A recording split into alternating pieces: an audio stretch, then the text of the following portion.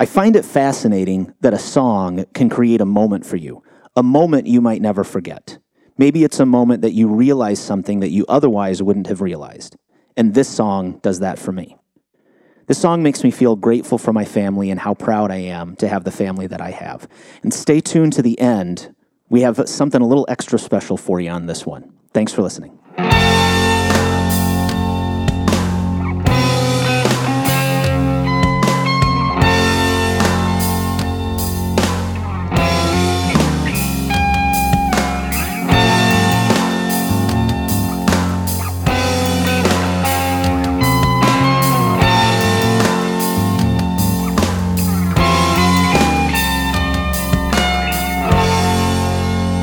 Michael, I have 7 siblings.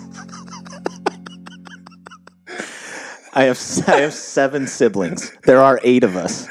Okay, for the record, he totally just started that sentence like, Michael, I have 8, and then he stopped because he doesn't even know how many siblings he has. That was great. So I have 7 siblings. There are 8 of us. I'm the second oldest. Okay. And my youngest sister, Barbara Madeline, is half my age. And so I was moving out of the house when she was just a baby. I remember her birth. I remember holding her as a baby, and I was, boy, I don't know, 16 or 17 at the time. And so I moved out. I moved out while she was very young, so I didn't get a chance to. Same with Gabe and Jonah. They were very little kids when I left the house, 5, 6, something like that. They were definitely in the cute stage of their lives, and as they got older, as all my siblings got older, they turned very cool, like very cool. Like if I would have been their age, I would have wanted them as the friend at school for sure. You know, they wore Chucks. They listened to great music. The guys had long hair. They started playing music. They were thinking independently. They never got really sucked into the world of religion or going to church like I did. And I don't. My parents never forced that upon me. I had my own experience. It was my choice, my decision going in there. But they lived what I would consider maybe a more free. They had a definitely a more free teenage years of not having the weight in their mind of a relationship with God and not wanting to deserve hell. You know, they didn't go through that kind of mental torture. I'm sure they had their own. It just wasn't that. And so they were very, very, very cool. As I got older, I felt like that weird, creepy older brother that's like, dude, I really want to hang with my younger siblings way more than I do. But, you know, everybody kind of has their own path. You know, it's just like friends that you had in high school. You don't really talk with much anymore, if at all. I might talk with 2 of the people that I knew from high school, period. And everybody's just, they kind of have their own friends. We see each other at family stuff. We hug each other. We all love each other. We'll go disc golfing every once in a while. You know, I see my family plenty. But, like, I really think that I could play in a band with Sam, Gabe, Jonah, Maddie, and absolutely have the best experiences playing music. They're all phenomenal musicians, great people, and I love them to death. And I bring them up because this song we're going to break down today, I Will Follow You Into the Dark by Death Cab for Cutie. I got married to my wife in 2005. This album came out in 2005 as well. And so the album Plans by Death Cab for Cutie, I married a really cool woman who likes really good music. Likes Pedro the Lion, Manchester Orchestra, Sleeping at Last. Death Cab for Cutie doesn't listen to the radio. Like, it's great. And it's funny because she's not musical in any way, shape, or form, but she just kind of, she is drawn towards some of the same kind of emotional medium rock music that I'm drawn to. And we overplayed the album Plans, for sure. We listened to that all the time. constantly, along with some Sleeping at Last stuff around that time of our lives. And there had been a solid few years after we overplayed that. We played it probably a year or two. We listened to it constantly. And then there were some years that went by that I just didn't, honestly, if I turned it on, it would be like I knew them so well. It was hard to listen to. It was just kind of one of those things. And I liked other Death Cab for Cutie albums. Transatlanticism, great album. So they're a great artist. But then I don't know how many years ago, maybe 5 or 6, time escapes me. I heard my sister Maddie play this song on ukulele and sing it. And it took everything within me to not just bawl my eyes out. It was the first time as an older brother, because I didn't get the experience of growing up in the same house as her. It was the first time as an older brother that I really recognized the talent level she had. And when you don't live in the same house as someone, you don't hear them all the time. You don't know how that is. And Maddie doesn't go around playing shows for people to hear. And so while my parents had heard how good she was, and even some of my siblings, because they were there for the ride with her in the same house, it was an emotional moment that, I've always, I love my family, love my siblings, always have. But there was something extra special about that moment that made me just realize, wow, how fortunate am I to have such a cool family that I can be myself. I don't have to watch what I'm saying, watch what I'm doing, fake anything at all. I can be genuine. I can discuss the music that I love and have people that will discuss it with me because we like a lot of the similar artists. And when she played that song, it brought me back to the time when Becky and I had gotten married and had listened to it, and kind of life's journey. It was a decade that had passed from the time the album came out, and then 2015 or 16 or whenever, when I heard Maddie sing it, and I had all these just, my life was flashing before my eyes, listening to my sister, half my age, sing this super compelling song that meant so much to me a decade before, and how our paths took us to loving the same kind of music, being separated from each other. It was just, it was kind of, I felt like I was outside of my skin. It was very, very cool. Damn. Yeah, so I'm glad that you started with that, because when we decided to listen to this. Now, for any of those, or all of those thousands listening, Brandon is a very studious and organized individual. So when we discussed doing this, the first kind of run we did at it, we were just chatting and what have you, and we realized early on that we needed some sort of structure and whatever. We wanted to curate it a little more. And so one of the things he did is he wrote down some questions and things to consider. And so as I was listening to this song last night, I'm the one who suggested us listen to this because he was throwing out suggestions. I'm the one that decided, I should say. He was like, yeah, and he was talking about some different songs on the phone, and he's like, yeah, and then there's like, Death Cab for Cutie, like I'll Follow You Into the Dark. And I was like, oh man, I love that song. Let's talk about that song. So Brandon, last night, I go to listen to the song, and when I'm thinking of the topic, why we chose this song, my response was because I'm an idiot. Because I wasn't thinking, I was just thinking about myself, because when I turned the song on last night, I was like, dude, this is such a plain, emo, let's all go throw ourselves off a building together. No disrespect to anyone who's done that, but if you've done that and are listening to this song, I want to hear your story of how you survived listening to a Death Cab for Cutie song, throwing yourself off a building, and now you're alive listening to this. That's spectacular. But anyways, it did really help me when I listened to this song. So thinking back, this was kind of one of those artists, and musical genres that moved me away from let's pick up chicks and get laid. because unfortunately, if we're being honest, I was on a fast track to being a person that I'm not too fond of today.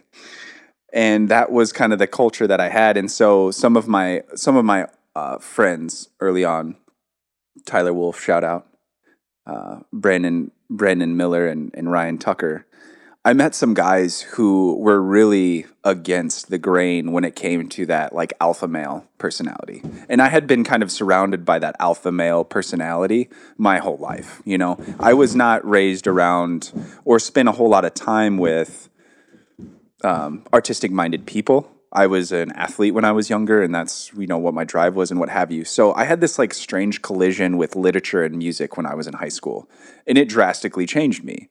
And I would like switched a lot of friend groups and then ended up hanging out with these primarily homeschooled, you know, kind of outcasts. And I was just so drawn to them. And so when I was listening to this song last night, I was thinking of like, okay, on a sincere note, like, what do you even have to offer about this? And it really was, you know, I think his name's Ben Gibbard, the front man, but who knows? I don't know. This is one of those examples where they're just Death Cab for Cutie. Yeah, let's and just then keep there's that. a guy that sings it and plays it. I just don't. I think his name is Ben or Benjamin. think I don't it's know Death what he Cab. goes by. But And then the drummer's yeah. for Cutie. Yeah. Whenever Death Cab wrote this song, yeah, so it's early 2000s. Yeah, it's emo, what have you. But I mean, come on. I'll follow you into the dark no matter what. If heaven and hell, right, won't take you, I'm there with you. There's something really pretty about that. And I dig that. And so let's get into that. What I guess you kind of covered what the song means to you. So if you want to speak more on that, that's fine. But yeah, I think lyrically it's funny because now the song is a bit of a testament to me of my love for my family, which is kind of funny because this song would have never done that for me back when the album came out and I listened to it so much. But it has a little bit of a different meaning nowadays, and I think that's why it was important enough for me to bring up as a song that I wanted to discuss. Because that's cool how music can do that. It can mean one thing, and then a decade later, it can bring up an entirely set of different feelings and emotions. And songs are very powerful in that way. There are a couple of things with the song. You know, it's tough to break down a song that is one dude singing and strumming the acoustic guitar, right? So there's not a whole lot of crazy elements. There's not a lot of build-ups.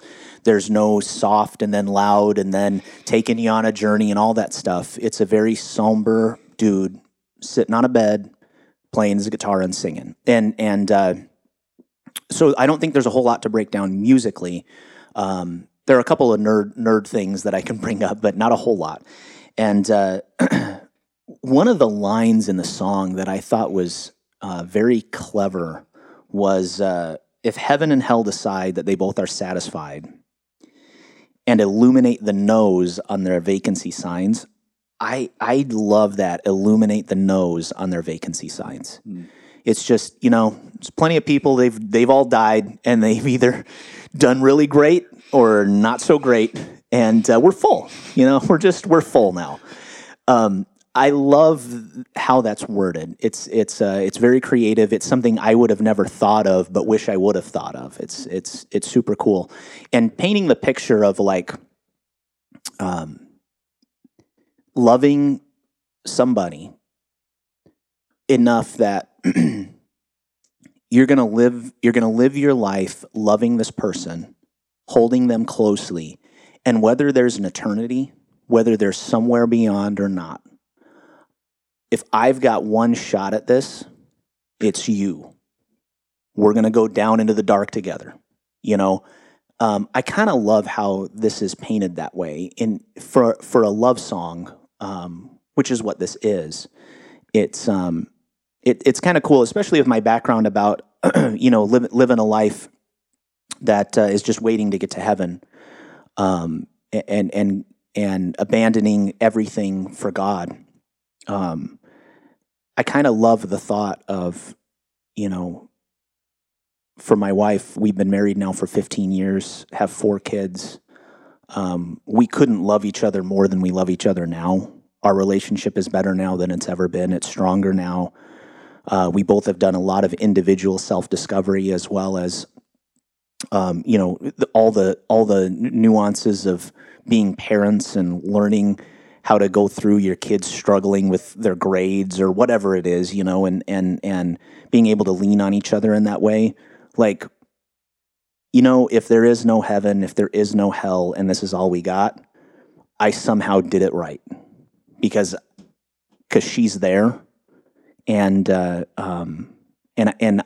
could do this again if I had the opportunity to do life again when this is over. Absolutely, hands down, I would do it the same way. I would take that over all of the extremes that there could be, all the lows that there are many, many, many. Most of the people that have ever lived and are alive have a shittier experience than I have. And to be selfish enough to think that I could do this again and maybe it would be better is kind of outlandish. It really is. And so I share very much the same sentiment with my wife and with my siblings, that I'm good if this is it, man. Becky, that's Brandon's wife's name for all those who are listening. Becky, don't mess this up. Because if you heard what I just heard, no, really, man, that's absolutely gorgeous. And I love that about you, and I love that about your marriage. And I tell Cameo, like, after some of our porch hangouts, I really find a lot of joy in being happy for my dear friends' marriages and relationships, and that was a turning point too, to me.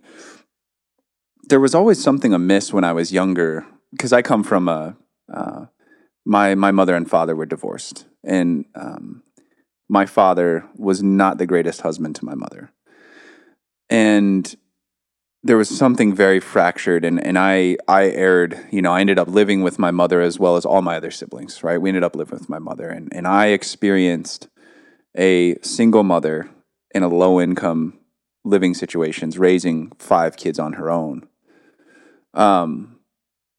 And man, talk about just really shifting the narrative. And I remember, like, when I was in high school and everything, like, I was younger. I had a lot of relationships. But there was always something amiss when I heard men speak about women disrespectfully or objectively and things like that. And I'm sure I did plenty of it, I just know that eventually, as I got older, there was something about respecting the person you're with, right? Whether you're with a male, a female, someone who is gender neutral, there's something about having this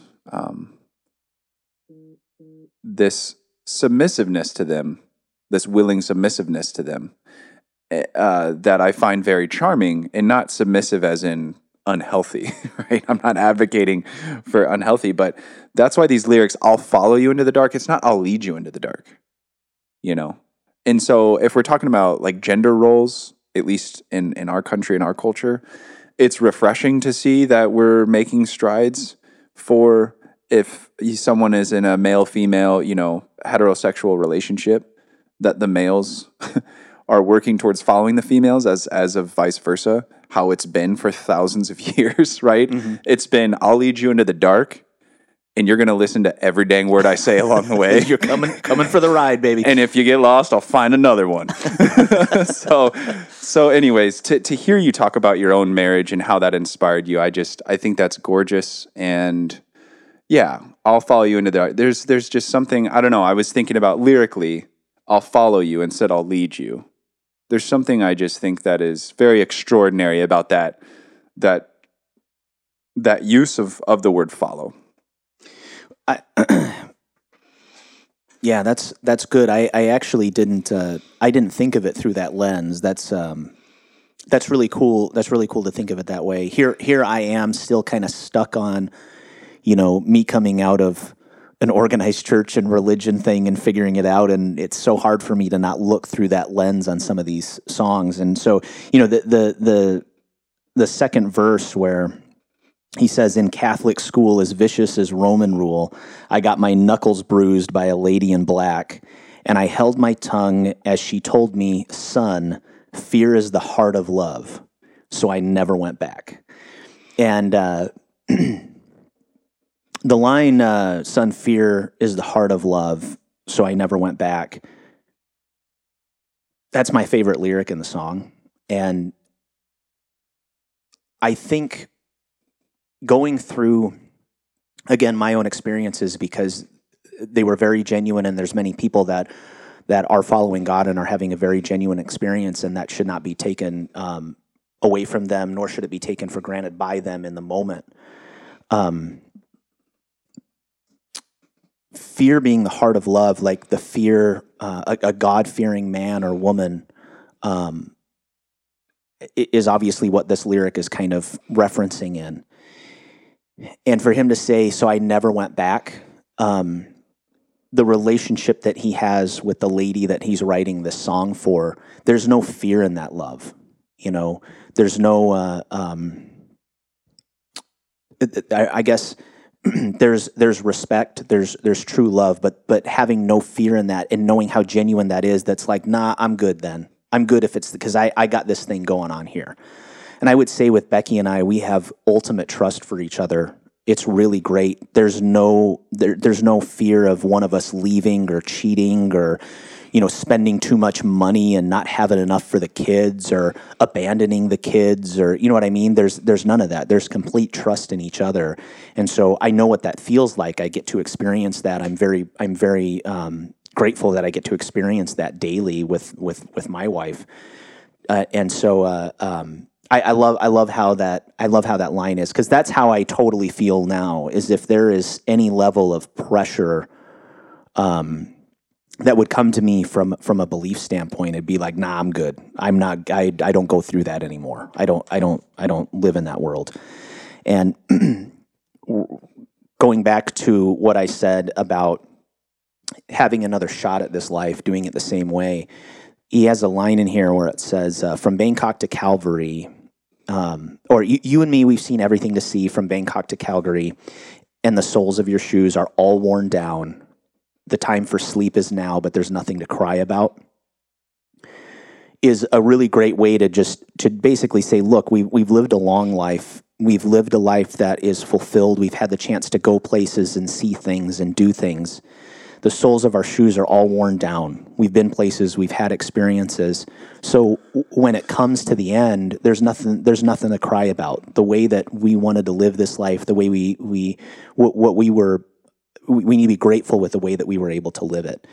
And I definitely see eye to eye with that. I don't need more than I've been given to make this feel like it's been a good ride, because I know how bad this has been for so many people. For most people that have lived, it's been way worse than what I've had. And I think this song has just a great depiction of living a life, loving somebody, being grateful, and feeling fulfilled. And it's really, when it comes to love songs, while it's clearly a love song, it's kind of different. I love kind of the grateful mindset that's in it. Mm-hmm. Yeah, there's not this. There's almost like this stoicism instead of an ache in his lyrics. Yeah, because in the narrator's lyrics, because the narrator has made a decision. There's not confusion on that. And that decision is to follow this individual, whatever comes to be.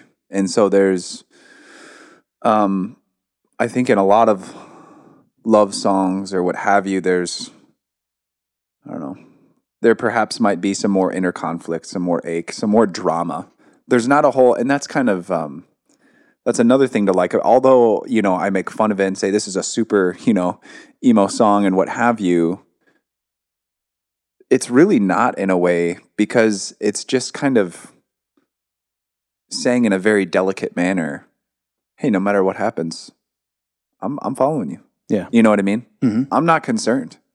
Yeah. And yeah, it's almost kind of juvenile, the scene bringing up, getting rapped on the knuckles by a nun, and there's kind of almost these if there's any sort of ache, it's just kind of with that child, that almost a teenage angst of having to, make these, decisions. You know what I mean? To revert away from different things. But yeah, I agree with you. It's I'm grateful that there's more music like this, and there's something to be said about how it is very simply constructed from a lyrical standpoint, but there's something pleasing about that. Yeah. We need to be able to write songs that you don't have to get super complex, and we can enjoy them for what they are. It's kind of the music portion of this, just being the acoustic and the vocals. It's more intimate, of course. It's funny because there are some nerd level details here, even in just such a simple song. Right when the song starts, you can hear him breathing in the microphone a little bit, and it's either picked up because he's through the vocal mic and they just left it there, or it's through the acoustic mic.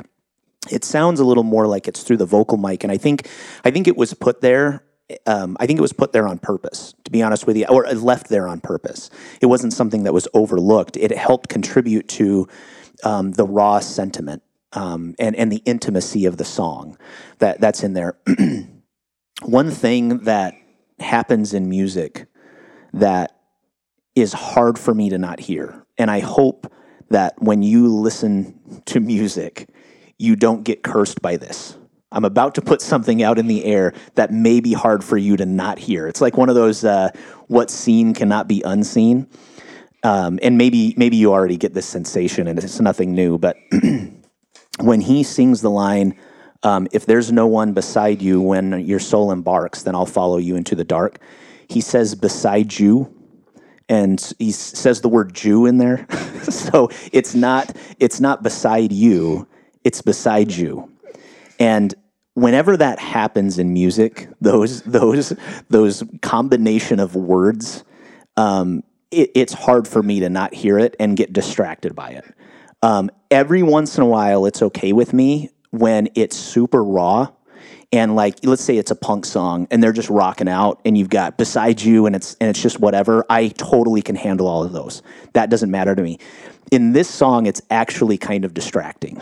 In this song, I wish he wouldn't have said beside you, because even though they have a little bit of raw element with just acoustic and vocals, it sounds completely out of place and very weird to my ears. And I will never hear this song and not hear that. And then there's also... Hold on. Are you sure it's not because you're a Gentile and you feel left out of the conversation? Continue. Perhaps. I didn't think of it through that lens. The other thing that's going on, and that I hear in a lot of music, is the auto-tune on his vocals. Now, most vocals on almost all songs that have been out for over a decade have some kind of vocal tuning on them. It would be harder to find songs that don't have vocal tuning. Now, you do have some songs that flat out, everybody knows, okay, that's got auto-tune because they're going for that effect. But tuning vocals is imperative to get good quality vocal sounds. I use it on all of my albums as well. I would never release an album without having some kind of auto-tune on my vocal, because you can make it subtle and it helps the listener. It actually helps the listening experience. It doesn't have to pull on it and be totally there.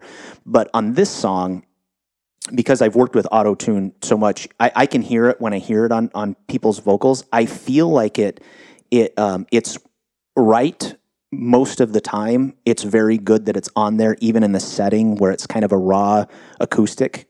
His voice really lends itself well to have it. But there are a couple of moments where you can really tell it pulling, especially on Lady in Black. The word lady. Have you noticed this, or did this stick out in your mind at all when listening to it? No. When you listen to it, the word lady, you can clearly hear the auto-tune shifting the vocal on Lady in Black. There are a couple other places within the song that you can actually clearly hear it if you're listening to that detail, but especially on the word lady. So that's my little nerd level of detail, that I feel like there are a couple of points where he should have. Now, I don't know how he recorded this. If he actually recorded him singing at the same time as him playing to get that, then they're working with what they got from a take. But if he actually did record, and this would be so hard to tell, but if he did record the vocals after recording the acoustics separately, like most people record music, then I feel like they either should have got a different take so that they didn't have to have such a harsh switch on the word lady, or they should have just backed off on the auto tune and let it be a little out of tune when he went up, because it's a little distracting to my ears anyway. Mm-hmm. When it comes to this, I'll just say, but when I was doing my homework and preparing to talk about this song, I knew you would have much more sincere and good material on it, and by this time I was so burnt out that... Dude, that was a microphone just falling and smacking my acoustic guitar. Yeah, that didn't look like it was a good thing. So I'm going to just keep talking. I hope you didn't lose a bunch of money with what just happened. Nah, it didn't really hit. It kind of more of hit the stand it was on, not the actual guitar. So we're in good shape. How is that an expensive microphone? The most expensive. Yeah, Brandon. No, it's really not. That's primarily why I'm friends with Brandon. He's got a bunch of money. He's my boss too. So, you know. Anyway, back to what you were saying. Sorry that distracted you. So I was so burnt out that I wrote down something that I thought made me chuckle when I was thinking of favorite lyrics. I believe this is the opening line, "Love of mine, someday you will die." I wrote, I'm going to use that one on Cameo when she makes me mad. Dude, you know what's funny? I have in my notes, and I didn't mention it on the song, is I actually love how he gets right to the death of his love. Yeah. Immediately. Just gets right to, hey, you're dead. Hey, baby. Well, she's not quite dead. He's just letting her know, you're going to die one day. And I'm about to blow your socks off with this romantic number. Anyways, which, Brandon said, you said that you and Becky listened to this often in the beginning of your marriage. I wouldn't be surprised if that had something to do with the fact that, how long after you got married was Becky pregnant for the first time? Months. It was very And that'll quickly. do it. And that'll do it. Probably happened because of this album. Not that I doubt. I doubt. I don't. So what is your favorite lyric of the song? That's so you're gonna have to answer because that was mine. Was a joke. Oh, yeah, okay. I had lost it by that time. How What about your yours? favorite musical element? When he sings in the blackest of rooms, when he holds out the rooms, I like that. Nice. I like that part. I do like how with the acoustic and some of the things that they put in there, they didn't overprocess it. They still try to keep it a little bit raw. There are nuances of the recording that they could have definitely polished up, which is funny because actually on most of their tracks, especially on that album, they're very, very polished songs. It's part of their sound is being very polished. On that album, Transatlanticism, I don't feel was as polished as Plans, and it kind of lent itself to be a little more raw emo. But that song specifically, they still left it kind of raw on the acoustic. So on Genius.com, shout out to Genius.com. I love that website. Sometimes they'll give the little side. They'll pull different articles from magazines or interviews and stuff to give background context, to give context on the lyrics. And they said, and I think I tried to chase the article last night, but I couldn't. I don't know. I didn't find it. But it said on there that it was like from the point of view of like the producer or something, that they were supposed to be recording a different song at that point in time, and something wasn't working with the equipment or something wasn't doing what it was supposed to do. And Ben Gibbard, aka Death Cab, apparently he picked up the guitar and started playing this, and things weren't ready to be recorded the way they wanted to. But the producer, whoever was working with him, loved the way it sounded. It was perfect, and they left a lot of things alone. So I think it's funny that you picked up on that. It was left that way on purpose, I believe. Yeah. Yeah. How are you going to apply this to your life? I think it's okay. It's okay if this is it. If there's no afterlife, if we don't get another shot, while you're here, appreciate, be grateful for what you have and who you have, because it's okay if this is it. And love the people that are by you. Treat it like this is the shot. And I'm super grateful that I can live that kind of life, that I have the wife that I have the siblings that I have the relationship with my family, that I don't have to be careful with what I say or how I act or what I love. I love that I'm able to just nerd out with my siblings on music stuff, and I guess be grateful for those moments. I love that. Man. Yeah, mine would be, I mean, my marriage is a huge, like, testament / like challenge to this principle of I want to learn how to follow better. Whether it was the way I was raised or things that I decided for myself when I was younger, I've always had this inclination to want to lead, to be the center of attention or what have you. And my adult experience has largely been trying to strip that away, maybe be a leader when the time is necessary, but how to learn how to follow people more, how to be a more active and better listener, things like that. And so my wife, Cameo, she is just tremendous at that. So good, in fact, that my self-centeredness will like overshadow her, And so my marriage, my relationship with her, has been a practice of learning how to follow her more, And so my life application would be applying that to just my friendships and all my relationships, the people that I love, that I really enjoy, learn how to follow them in ways instead of wanting to lead them. That's what I'm going to work on. So a little bit of a closing thought here. My sister Maddie came over a few years ago to record some songs, and I thought I was looking on my computer because I thought she had recorded this track with her ukulele and singing, and I might forget where I put my phone or my keys, but I would never delete recordings or lose recordings on my computer. Like, that is something that I will not lose. I will only intentionally delete. And so when I couldn't find the song, I was like, dude, how could this happen? I looked through, I have some external drives, like I have backups of my backups with music because I don't ever want to lose the files. So I'm looking at all my backups and I can't find it anywhere. And so I shared it with Becky. I was like, dude, I swear I have this somewhere, but I can't find it. She's like, why don't you just call Maddie? And I was like, yeah, call my sister and say, hey, I lost a song that you recorded. Can I get your copy? Like, that's kind of embarrassing. And so I had to run to the grocery store. And in preparation for this, when I was doing preparation for the song, I had to run to the grocery store, and I thought, you know what, I'm just going to bite the bullet and call her. I hadn't called her for a while anyway. So I called her and I'm like, hey, this is kind of embarrassing, but didn't you record I Will Follow You Into the Dark? And she's like, no, we didn't record that at all. I was like, okay, in a way that makes me feel better because I didn't lose it, but now I also feel like an idiot, like a complete idiot. And so she said, but hey, I can record it quick.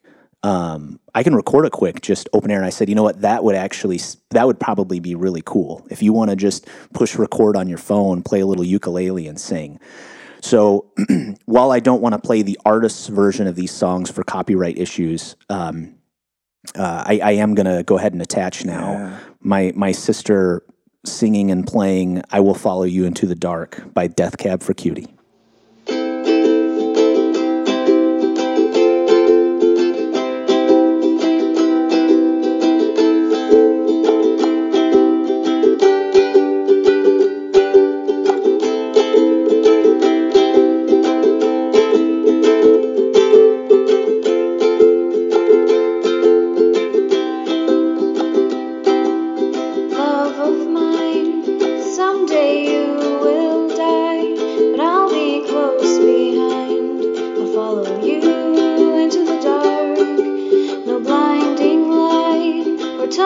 Gates of white, just our hands clasped so tight, waiting